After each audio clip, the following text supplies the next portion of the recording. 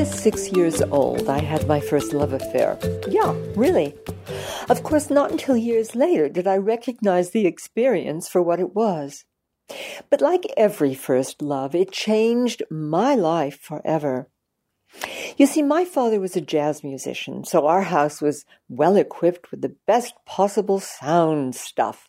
He and I loved to listen to music, just about any music available, at full volume, of course, and this my mother could not stand, which made it even more exciting. While my playmates roamed the hills of Hollywood, skinning their knees, I would lie on my belly in our living room, listening to music as loud as I could make it. One day, combing through our vast supply of records, I came upon Stravinsky's Rite of Spring. The name meant nothing to me, but I liked the colors on the cover, so I put it on the record player, turned up the volume, and flopped down in front of our huge speakers. Oh, strange, mysterious, discordant sounds flooded my body, opening a secret door to somewhere deep inside me. I don't know, some mysterious inner world I'd never entered. Now, I didn't even know such a place existed. I trembled with fear and excitement while Stravinsky's music continued to wind its way through my body. I flushed hot and then cold. My heart raced and then calmed.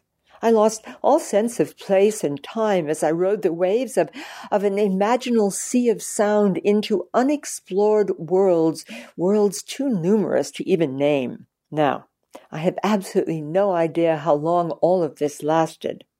Eventually, even what I thought of as a boat that carried me along on vivid images began to dissolve like sugar in water. In a perfect union, the sounds and the child that had been me swirled into a vortex and became lost in each other. We shared the excitement, fear, longing, fierceness, and sadness. As lovers, we had come together, music and child, in an immediate, passionate, all-encompassing union. Eventually, I found myself at the center of this whirlpool. Then, even the ecstasy of the movement vanished. And like Alice down the rabbit hole, I tumbled, not into Wonderland, but into an experience of unspeakable stillness. Zen practitioners claim that this experience is available to any moment to each one of us.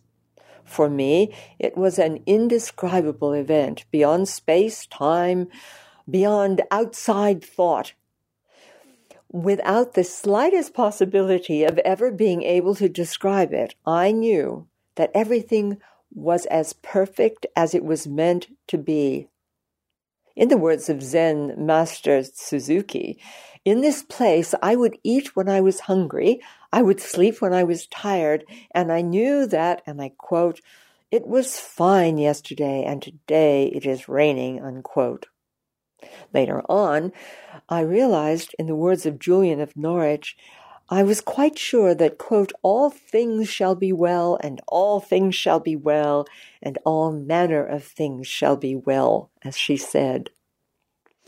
Okay, my affair with Stravinsky lasted more than 4 hours. At least that's what my mother said. She came and said to me, "Don't tell me you're still listening to that awful music." She had to raise her voice to be heard amongst the sound. "For God's sake," she said, "turn it off. Do something useful." So I did something useful.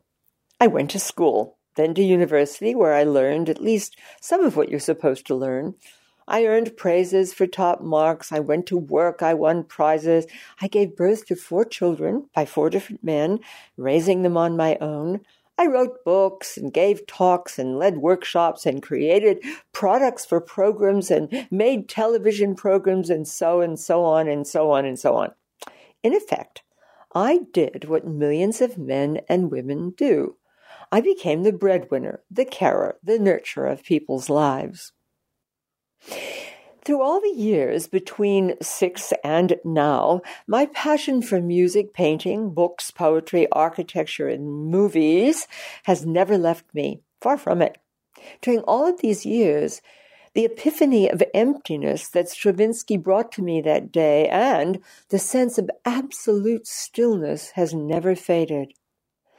It's made it possible for me to create so many things as well as for me to explore new places and new ideas. It's invited me to move beyond thought many times towards a place of unity with the rest of the universe. All this continues gnawing at me. I suspect it'll never go away, just as the urge to breathe never goes away, no matter how long we try to hold our breath. But what I did not know, and this took me years to find out, is that the rabbit hole into which I'd unexpectedly tumbled at the age of 6 has been for millennia described by every culture and religion in the world in one form or another. Nor did I have any idea that at that moment in time, regardless of the circumstances of our lives, it is available to each one of us. To Zen Buddhists, this wordless, timeless space represents ultimate reality, that which can only be sampled through immediate experience. In Suzuki's words, for the sake of those critical experiences, Zen Buddhism has struck out on its own path, which through methodical immersion in oneself leads to one becoming aware in the deepest ground of the soul of the unnameable groundlessness and qualitylessness, nay, more to one's becoming one with it, he said. All I know is it is a state in which nothing is thought or contrived, longed for or expected. It reaches out in no particular direction, yet it knows itself able to handle the possible as well as the impossible. Concentrated, yet so expanded too, such power is both purposelessness and egoless. As such, it could be called truly spiritual. Why? Well, I believe because it's charged with an awareness that spirit is present everywhere. Because the cosmos is present everywhere, we too are present everywhere. We can have a direct experience of this and access the power that continues to create the universe itself. And we have full access to that power of creation to use it in our lives in whatever way we choose. Now, the Sufis call this state fana, the annihilation of your individual selfhood. When you experience fana, your everyday personality becomes, how do you describe it? Transparent, perhaps. So the larger being that you are shines through. You soon become absorbed in an all-encompassing fascination for the moment. Life is lived in the now. Cutting-edge physicists speak of a holographic universe in which we live, but seldom access because we're plagued by endless mental concepts that blind us to so-called reality. This blinds us to the experience of samadhi, which is a, quote, non-dualistic state in which the consciousness of the subject becomes one with the experience of the object. This selfless absorption and total surrender of samadhi is characteristic of children when they're left alone to follow their instincts. But it's available to each one of us regardless of our age or condition. Honoring whatever brings you bliss in your own life, I find opens the door to it.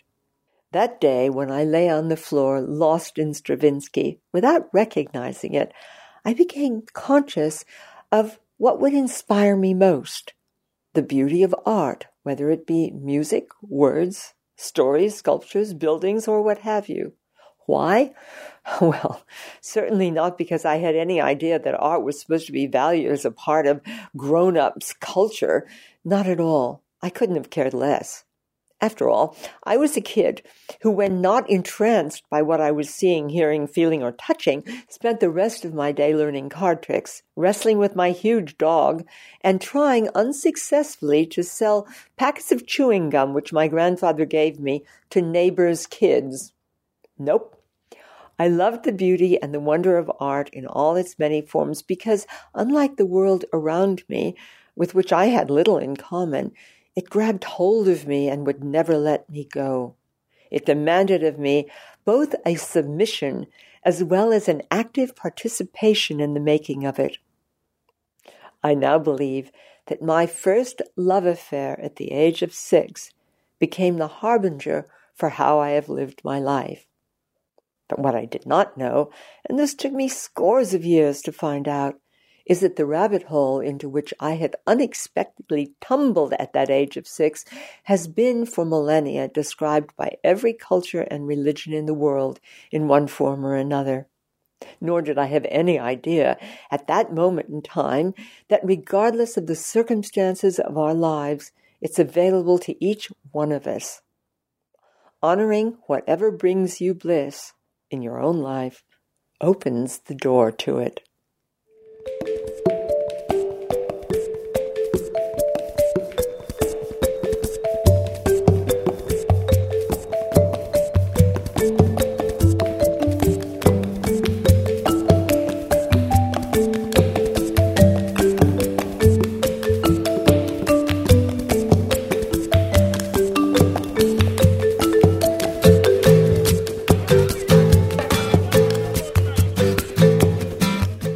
Thank you for listening to the audio version of Sacred Truths podcast, Natural Health and Beyond. If you would like to learn more, visit us at lesliekenton.com.